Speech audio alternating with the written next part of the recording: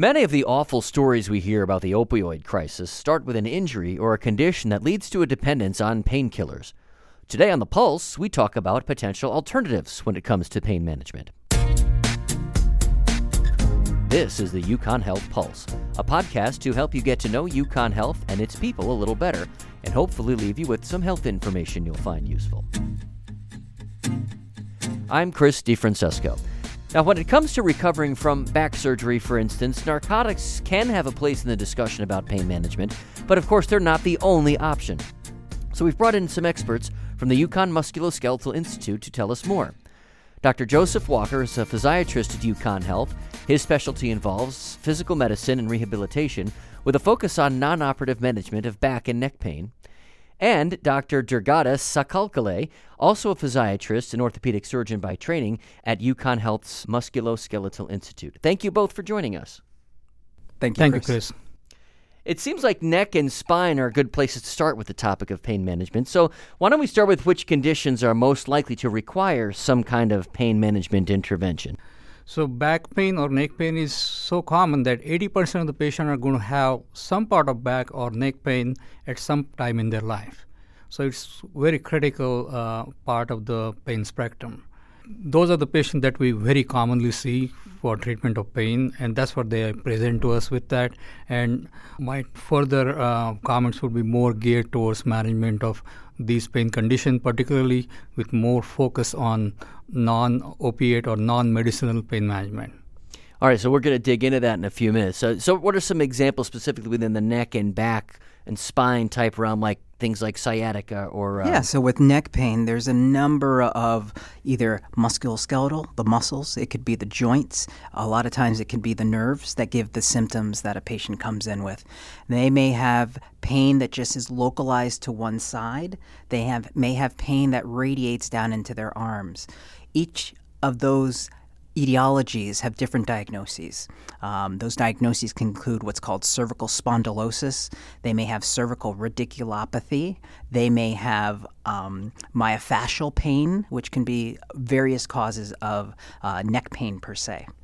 For low back pain, it's kind of the cousin. There are disc-related causes, there are joint-related causes, there are muscle-related causes. You mentioned sciatica. Sciatica actually is a general term. It just really means leg pain, but it takes specialists like at the Musculoskeletal Institute that can denote, is that sciatica due to a hip issue? Is that sciatica due to a nerve issue? And that's what brings a lot of patients here, the confusion of, is it my back? Is it a different structure that might be giving me my symptoms? Now, we've spoken with your colleagues in this room before about back surgery and spine surgery, and one of the messages that always comes out of those conversations is not everything requires surgery to alleviate or to treat. So if folks are dealing with you, are they dealing with you before we get to the point of surgery, or are there also cases where you're helping people recover from surgery and manage their pain from that? My focus, and even Dr. Walker's focus here, has been treating those patients, particularly before they end up having some sort of surgery. So it's more conservative care before a surgery is required or a patient is being referred for that purpose. Sometimes we do see some patients after they have had their surgery and they have continued pain. And after 6 months having their surgery, they still have continued pain, then they do come to us for continued procedural pain management if indicated. All right, so let's talk a little bit about the kinds of things that you do if opioids, narcotics, those types of painkillers are kind of off the table, or if we don't want them on the table. What are the options left for people who are experiencing the types of pain from the conditions we were discussing? So a key thing to remember is that you have acute pain that happens if there might be an injury, or pain that may happen suddenly for a short period of time.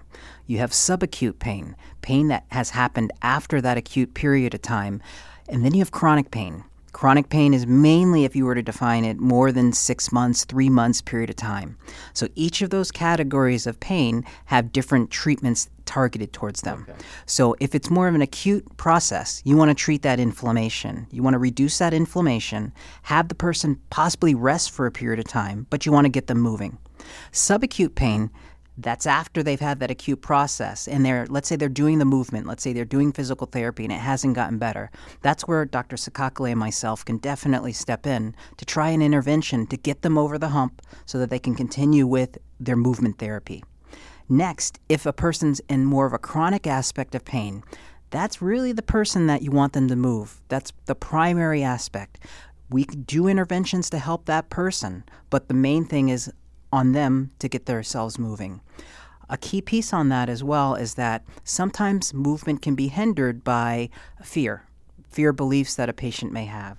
So in addition to doing interventions, you want to have that person doing some form of home exercises or working with our great therapists that we have at the Musculoskeletal Institute. Fear in terms of re-aggravating or re-injuring? It could be all of that. A fear of what might have happened in the past if they might have injured themselves, and a fear that might not happen at all. So our physical therapists are able to work with them to get them moving so that that fear cycle can be broken so the chronic pain can lessen, might not eliminate it, but at least lessen it so that they can be more functional. So when I wake up in the morning and I have a stiff neck, or it's hard for me to get out of bed because I've got some pain in my lower back, which category does that fall into? Is that subacute?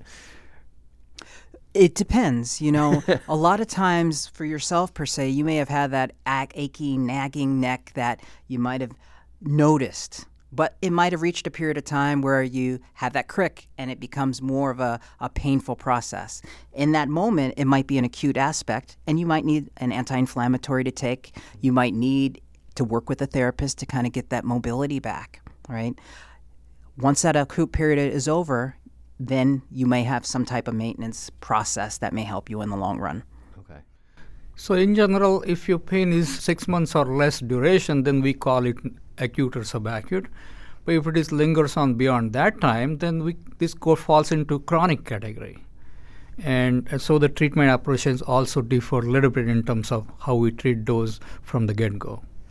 Okay. I would love to hear a little more detail about what specifically we can do to treat pain. We did the breakdown of acute, subacute, and chronic, and the approach is going to depend on which category that falls in. So let's say it's acute. We'll start with that. What are the kinds of things that you would help someone manage that pain?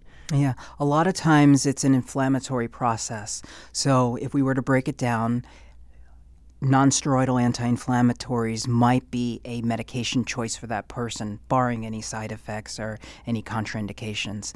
Over-the-counters for that may include ibuprofen, might include Aleve, might include Motrin. Those are key anti-inflammatories. The other aspect is you want to treat what's called the nociceptive part of pain, and that's the sharp, spontaneous pain that may happen. That, in instance, a person may use Tylenol to help calm that down, okay? In that acute aspect of using that combination of medications, that person may go into physical therapy. If it's neck pain, and let's say they're having what's called radicular symptoms, pain going down the arm, they may get traction as a modality. Same thing for the lower back. They may get traction for that modality. If the person has back pain, some physical therapists, a lot of them nowadays use what's called a McKenzie technique, where they may direct the patient towards a certain movement-based treatment. And that depends on what movements alleviate the pain and what movements increase the pain. So that combination of those two things can help reduce symptoms a lot. For a period of time, I figured that ibuprofen and acetaminophen essentially were interchangeable, but they're not. No. You put them in different categories now. Yes, you can use them concurrently together, barring any side effects. Ibuprofen, Aleve help to reduce the inflammatory aspect of pain, whereas the Tylenol, also known as acetaminophen, can help the nociceptive or the actual sharp aspect of pain that a person may have. Okay. So far, most of the things we've talked about, I could handle myself in my own medicine cabinet without seeing a physiatrist. So let's talk a little bit about what you as physiatrists can do, like maybe for the next level up. Are there maybe injections you can use or certain types of, we already talked about physical therapy a little bit, but other maybe approaches to how we conduct our day-to-day that might not involve something over the counter that I might have in my pantry? Well, as Dr. Walker correctly said, the initial treatment is always with the over-the-counter or a prescription-strength anti-inflammatory medications. In addition to that, we also prescribe muscle relaxant to go with that to help with the pain. If these measures do not help, then we do more investigative workup to find out what is the actual source of the pain is. And the investigative method can be imaging studies such as MRI, which kind of pinpoints the source of their pain. And when we make our mind about the source of the pain, then the treatment approach in terms of the type of injection depends on what their findings are. The injection can be anything from a trigger point injection into the muscles or ligaments versus doing a spine injection or an epidural or fascicular injection under fluoroscopic guidance. In both these instances, what we inject is a medicinal steroid which reduces the inflammation. The effect of the medication takes few days to work, and typically by a week or two down the road, we know whether it made any difference or not. Sometimes we hear talk of cortisone shots, but you can only get so many of those, right, in a certain amount of time. When someone gets that, what's happening there? So cortisone it's kind of the colloquial term that's termed. So steroidal injections use a couple of different types that are indicated to be placed into the epidural space or inside the joint. Generally, like Dr. Sakakli was mentioning, is pinpointing the target of where the pain generator is located is key. That may take a couple of injections to figure out that. Once that's determined, then the physiatrist that's helping to manage that interventional care can help the patient decide how frequent they may need it. That frequency, it really depends on what the patient's goals are functionally, as well as goals treatment-wise they may have in the long run. So, for instance, if that patient is an athlete per se, they may get an injection a couple times throughout a year. If the patient's goal is more functional and they're a home exerciser per se, that frequency may change as well. So it's tough to say that, hey, you're going to have one every 2 months, one every 4 months, one every 6 months. It's really an individualized treatment. And one thing that's important to understand is you generally don't prescribe narcotics or opioids as a part of what you do here. What's interesting, yes. So what's interesting is there are evidence-based guidelines that are used for spinal care. Generally, for that 80% of patients that have back pain once in their life, that 10%, 20% may have back pain continually, studies have shown that long-term opiate use doesn't improve their function. And sometimes it doesn't overall reduce their pain. So yes, a lot of times we're not going to use a opiate medication to treat their chronic lower back pain or subacute lower back pain. And somebody might come in to see you and think, all right, they're going to give me some kind of narcotic. My pain's going to go away by tomorrow. But that's probably part of the discussion you need to have, too, when a patient comes in, right? That is correct, because it's a common expectation on the part of the patient that they have sort of microwave mentality. They want everything fixed within a day or within an hour, to be frank. So, but that never happens in reality. So we have to have some realistic discussions with the patients, which we usually have from the get-go, and we tell them that these treatment options are going to help him or her, but in a gradual manner. And at some point in time, they will see improvement, not only in their pain level, but also in their function, because functional improvement is the most important thing that keeps them going. And before we say goodbye, I want to talk just a little bit about the risk-benefit analysis that takes place in many, many aspects of medicine. No different, I'm sure, for pain management when you have different types of options for approaching it, right? Yeah. So once again, it's an individualized process. We'll start with interventions. So with interventions, you're going to want to know what is the medical status of that patient. Do they have diabetes? Do they happen to have heart disease? Are they on blood thinning medications? That kind of adjusts what type of interventional treatment that person may have. Regarding medication risks and benefits, once again, knowing the patient's medication status, knowing the patient's health status, but Interesting enough, knowing the patient's environmental status is also important. Some main risks with using, let's say, opioid medications can be addiction risk.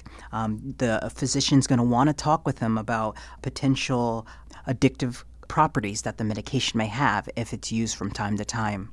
Additional aspect is a increase of tolerance of taking those medications. There has been studies that show that the longer a person takes opioid medications, the more that they may need to get that same amount of pain relief. There's also an overdose risk that the patient may have. It's important that if they're on those opioid medications, that they have access to medications like Narcan, as such, to help reduce any unintended consequences. There are side effects of those medications that have to be gone over with the patient as a potential risk. They're on other medications that also want to be talked to them as well. Very good. Gentlemen, I appreciate your time today. That is Dr. Joseph Walker and Dr. Durgadas Sakalkale, both UConn Health physiatrists. Thank you so much for joining us today. Thank you. Great. Thank you. That is our time for today. For Dr. Walker and Dr. Sakalkale, I'm Chris DeFrancesco. Thank you for listening to the UConn Health Pulse. Be sure to subscribe so you can catch us next time, and please share with a friend.